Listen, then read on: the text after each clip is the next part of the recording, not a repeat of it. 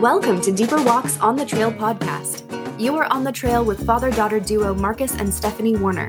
I'm Stephanie, and I'll be talking with my father, Dr. Marcus Warner, as we discuss topics that help you stay on the trail to a deeper walk with God. Episode 59. Today we are talking about attachment-based identity. Hello, Father. Hello, daughter. I have another icebreaker courtesy of a listener. Are you ready for this? All right, let's ice break away. All right, what kind of pizza do either of you like? Well, you know what? For years, it was ham and pineapple, the classic Hawaiian stuff. Lately, I've been back to basics. I just want meat. I want pepperoni, sausage, meat. Mm-hmm. Yep. How about you? Yeah, Hawaiian. Yeah. Ham and pineapple. I don't like it. I don't like the barbecue. Yeah, I've encountered that before, and I'm like, whoa, there's barbecue sauce on this instead of tomato sauce or whatever. But just like, yeah, ham and pineapple. I have gone through phases where I've added black olives to that mix, but I like it. There we go. So the more you know. Well, and obviously, if possible, Chicago deep dish. So yeah, I enjoy it, but I like a standard pizza. I'm boring, I guess. Oh, I remember the first time I went to Gino's East on State Street, downtown Chicago, got deep dish pizza. I was like, my life has changed. This is amazing. So, yeah. Well, that sounds like the place to do it, too. Yeah. That's awesome. Oh, it is. It's fun time. And we're up in Michigan still as we're recording this, and there's a pizza shop we always look forward to coming to here. Well, are we ready to trek back into identity? Yep. We'll leave the Leaning Tower of Pizza behind. Okay. Sorry. Very good. I had to get a dad joke in there. Okay. Yes. Well, I suppose I didn't even mention the fact that apparently some people don't like pineapple on pizza. I've heard that, and I don't understand them, I don't but understand that's okay. it either. I don't know why this is controversial. I think it's great. At least we are not divided on this issue. No. All right. Identity. Mushrooms on the other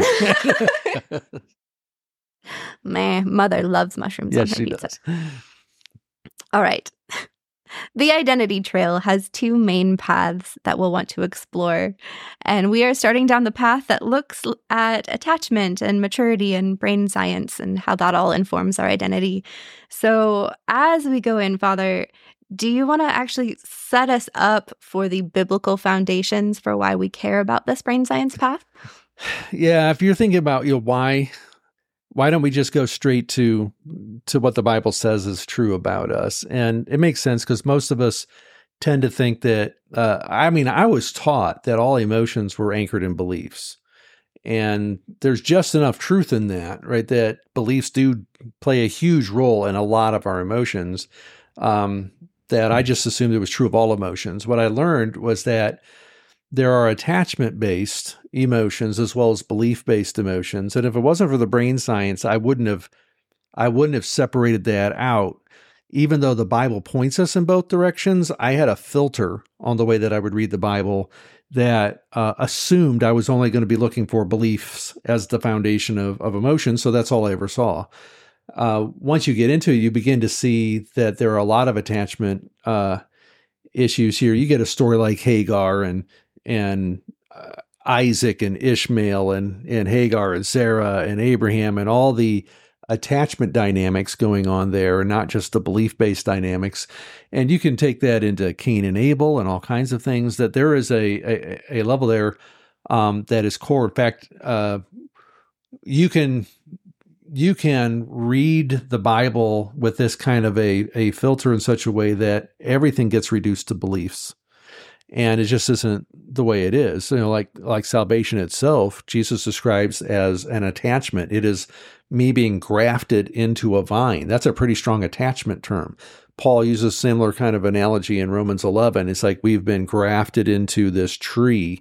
And so there's we are now attached. And that what God wants for us is he wants us to be bonded to him. And that's why I think the word trust really gets to this idea of trust is this idea of a bond with somebody.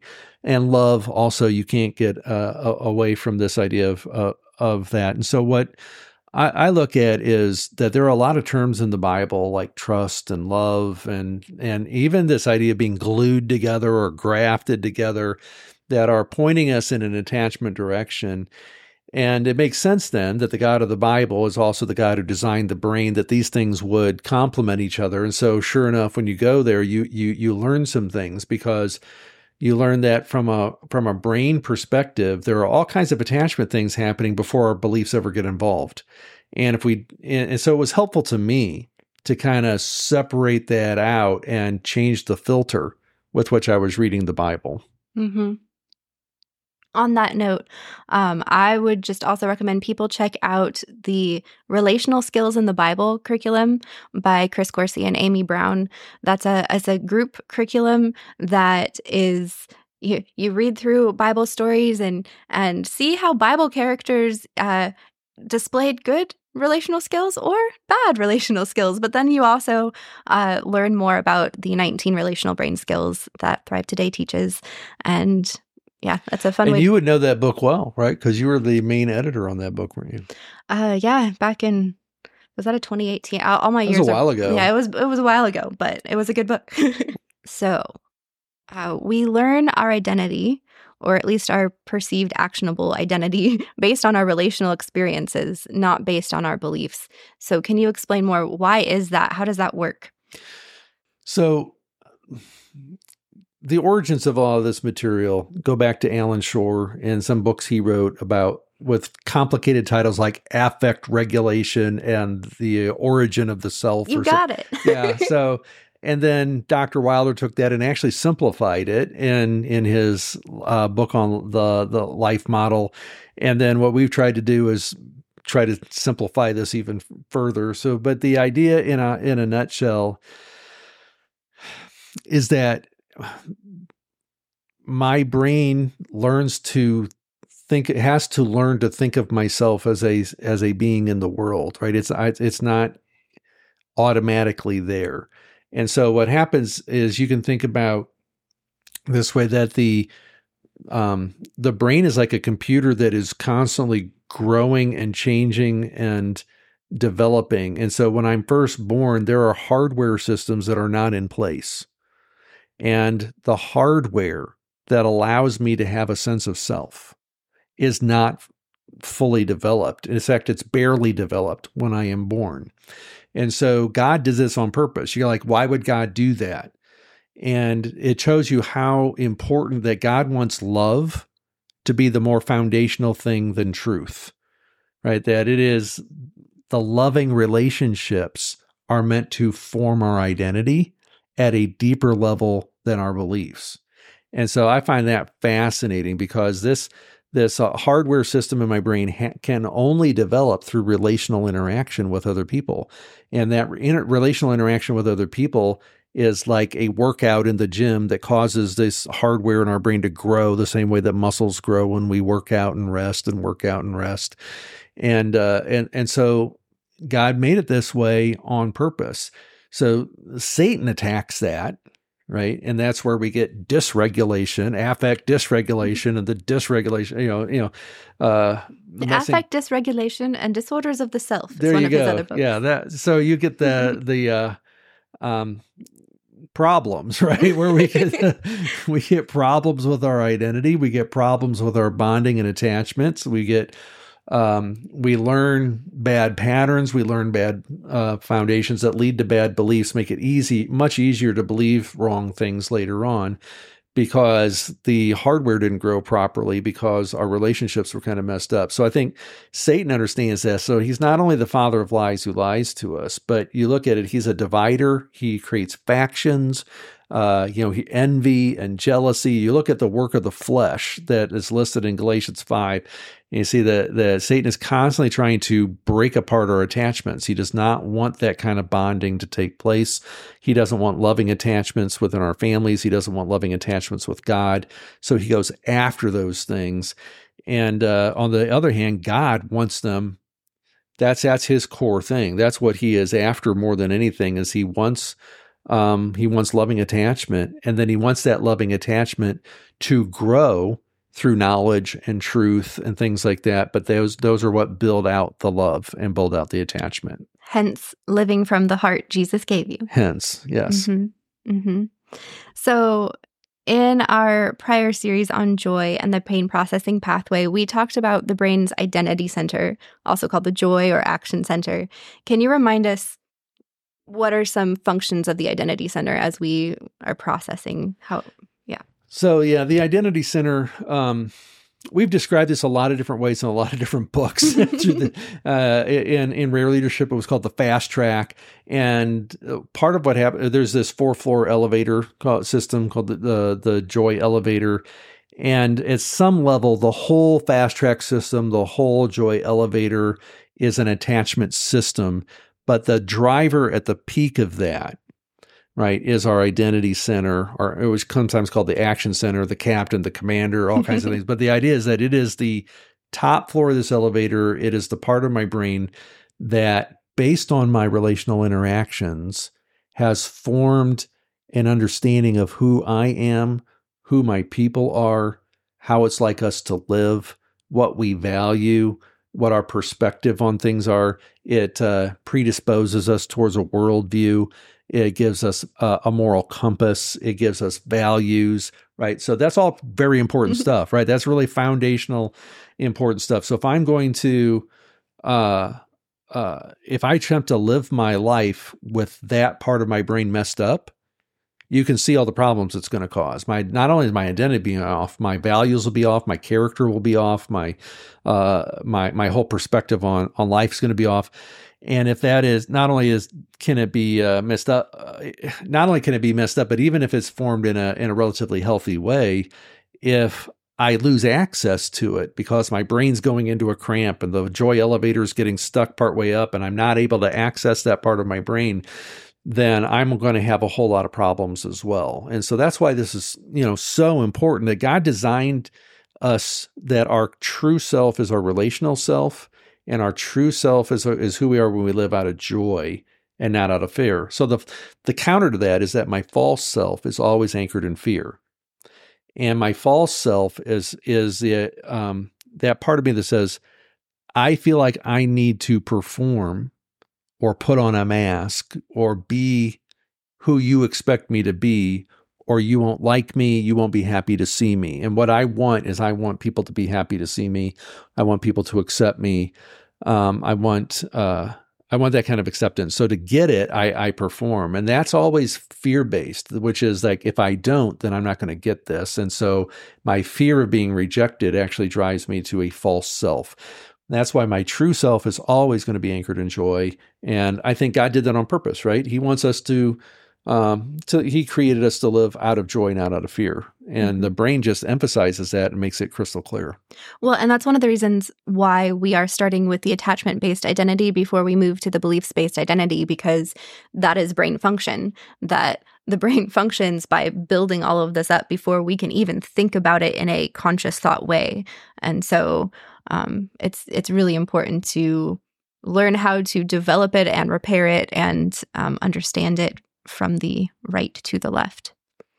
And if people really want to take the deep dive into the brain science and attachment theory, that's where you go to Life Model, you go to Thrive Today, you go places where they unpack some more of this in some of their materials. What we're trying to do is introduce people to it and help them understand that this really is important. It's worth learning. Okay, but on that note, I think I'm going to just pull directly from one of Dr. Wilder's OG books. Oh, yeah. Jim Wilder talks about something fascinating. Shocker. I know he mentions it in the book Living with Men, which is what I'm about to read. Complete Guide to Living with Men. The Complete Guide to Living with Men. Correct. Yes. And also in his book with Michael Hendricks, The Other Half of Church, I think he mentions it there. But that is the idea of the three faces. So I'm just going to read this section. Sure. And if you want to pause me and be like, okay, let's talk about that, then feel free. All right. This is for those who have their own book on page 16 in the Complete Guide to Living with Men. All right. At 2 to 3 months of age, a region of the brain, which was not developed at birth, begins its growth. This area, called the right prefrontal cortex, will become the top of the command center in the brain. It has the last word on control of all the body and mind systems and will grow to become about 1/6 of the adult brain. Let's pause there. He's talking about the identity center. He's talking about the top of the joy elevator, that it's unformed at birth, but that by 2 to 3 months of age, it is beginning to be formed. It's beginning to take shape. And as it takes shape, this is getting to the idea of the origin of a self, right? We are beginning to develop the capacity to have a self. Mm-hmm. All right. It is the first to know everything from inside or outside the body. But this region is not an it. In fact, these circuits are built as an image of 3 joyful faces looking at each other: mother, baby, and father.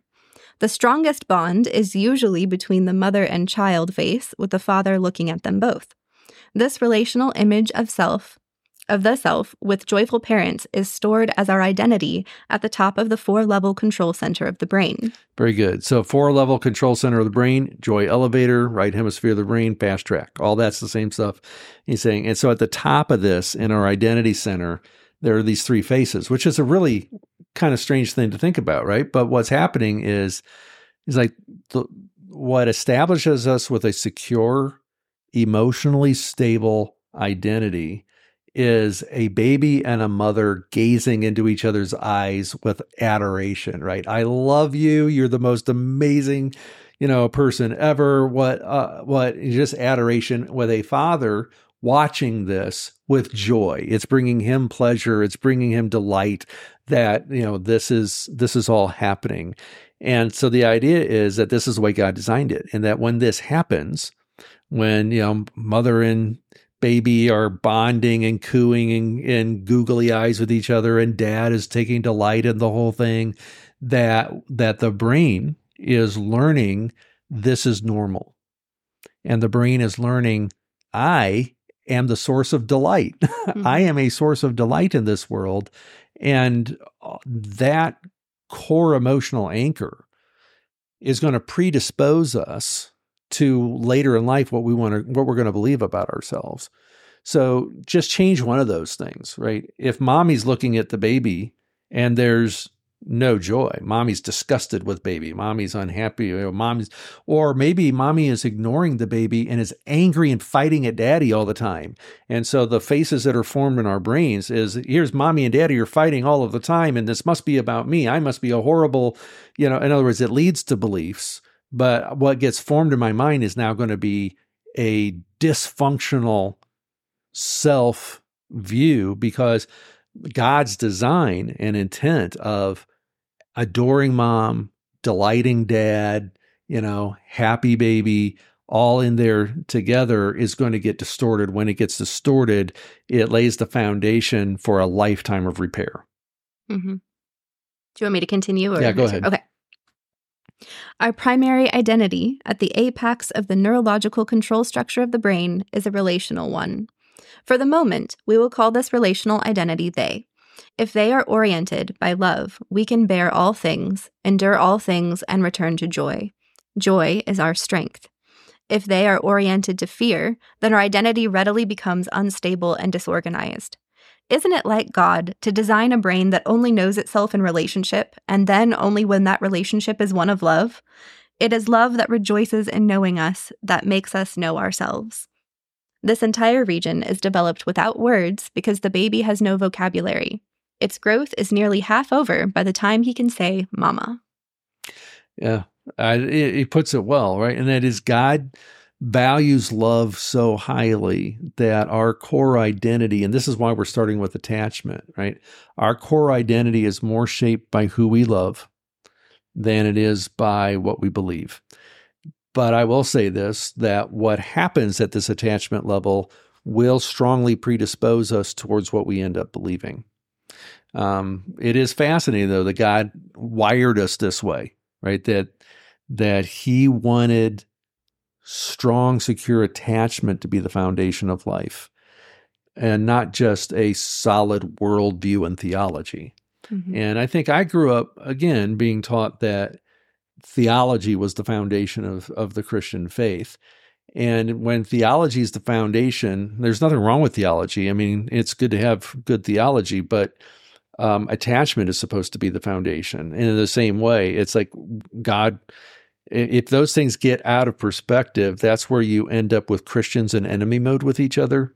We just got an email from Dr. Wilder yesterday about this, right? Where there's a poll recently that said that a majority of Christians I think it was like 76% of liberal Christians saw loving your enemy as being soft on injustice. Yes, right? As being complicit with injustice. Complicit, that was the word. And 78% of conservative Christians saw loving your enemy as being soft towards immorality, right? Yes, it's like there was another C word, but yes. Yeah. But this is the idea: is one of the things that happens. So I haven't seen the study, haven't looked into the whole thing, but it gets this idea that when theology is the foundational thing, then what happens is I excuse myself from love. I don't have to love my enemies. Now, that doesn't mean I don't take stands and I won't form partnerships. So there's certain things that I won't do, but that's different than not even talking to people, not even being willing to have a conversation, not being civil, not being kind. And I go back to this whole idea that at the Sermon on the Mount, Jesus uses this example that there were, like today's culture is scattered with all of these identity groups. And we tend to act like that's a new thing, but that's exactly what Jesus is addressing in the Sermon on the Mount. You've got this identity group of Pharisees, and they see themselves a certain way. We are the ones who, take Moses seriously, and we are the ones who are focused on this. And so therefore, we won't even talk to you, tax collectors and sinners. We won't even talk to you, Samaritans. We're certainly not talking to you, Romans. And so what happens is that, and Jesus, so he starts at the basics. He says, you won't even greet each other. And that always struck me as odd when I was a kid reading that. But now I get it. It's like there are people who literally won't talk to each other because of the people group that they belong to. And that was going on in Jesus' day. So when you talk about loving your enemies, he's like, loving your enemies starts with, let's greet one another. Right. Well, and I'm so glad you went there, because I think, as I was reading through that article that Dr. Wilder sent, I was just wondering, how are we defining what loving your enemy looks like in that survey? How are people understanding that so many people can't even agree on what love looks like? What does it mean to love your enemy? And so that's a really solid example where Jesus said, let's start basic. Say hi. Yeah, exactly. Yeah. Well, and then he talks about doing good. He says, what credit is it to you if you do good to the people who love you? Like if you know you're going to do good to somebody and they're going to be good back to you, I said, what's the big deal there? He said, but if you're going to do good to somebody who has been bad to you, and you are doing good to somebody from whom you expect bad in the future. Now, he said, now that is acting like your heavenly Father. And so if you just start with those two basics, greet them and be good to them, and it kind of grows out from there. Mm-hmm. Do you want to talk more about the idea of unstable identity and stable identity, or do you want to save that for next episode? If we got time, I can address it now for a little bit. Sure. So a stable identity, based on what we've been talking about so far, a stable identity comes from this idea of having these three faces that are all joyful.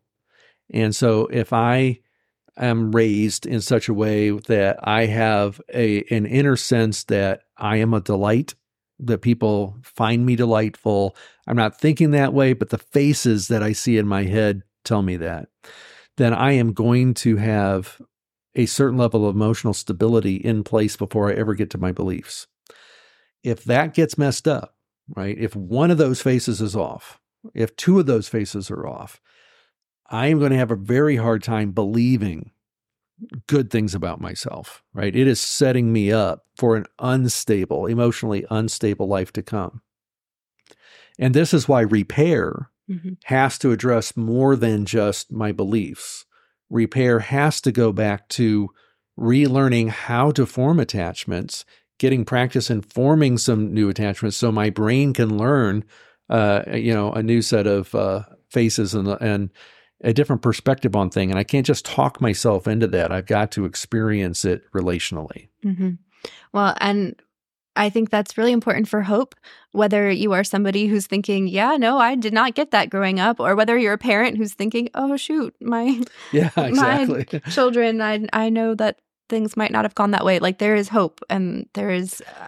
Yeah, and right now, honestly, the Thrive training is the only system I'm aware of that tackles this head on and gives people a way to rebuild. I know people who've gone through like track 1 of Thrive and said, "Oh, this is really basic," I think, and for them it is because their brain was already wired pretty strongly. But for people whose brains were not wired properly, you need the kind of tools and skills that they go through in Thrive Track 1 to begin teaching your brain how to quiet in a place where somebody's happy to be with you, how to be happy with somebody, who's happy to see you, how to share eye smiles with someone, there are really basic things that if you didn't get them at these early age, the good news is they can be learned later in life and it can make a difference. It's part of the repair process that takes place. But I just, put a plug in for our partner ministry here. They're the only ones I know who are tackling this head on. Yeah. Thrive Today with Chris and Jen Coursey. Yep. Chris and Jen Coursey. They're fabulous. That's why I wrote 3 books with him. All right. So I'm going to take a little time here to pull another question in from one of our listeners. This listener says, I have been listening to the podcast of On the Trail, and it seems you have many resources available to help with relational struggles. I need biblical-based counsel, but I don't know what resources to start with. Can someone there give me direction as to what resources you offer to plug into?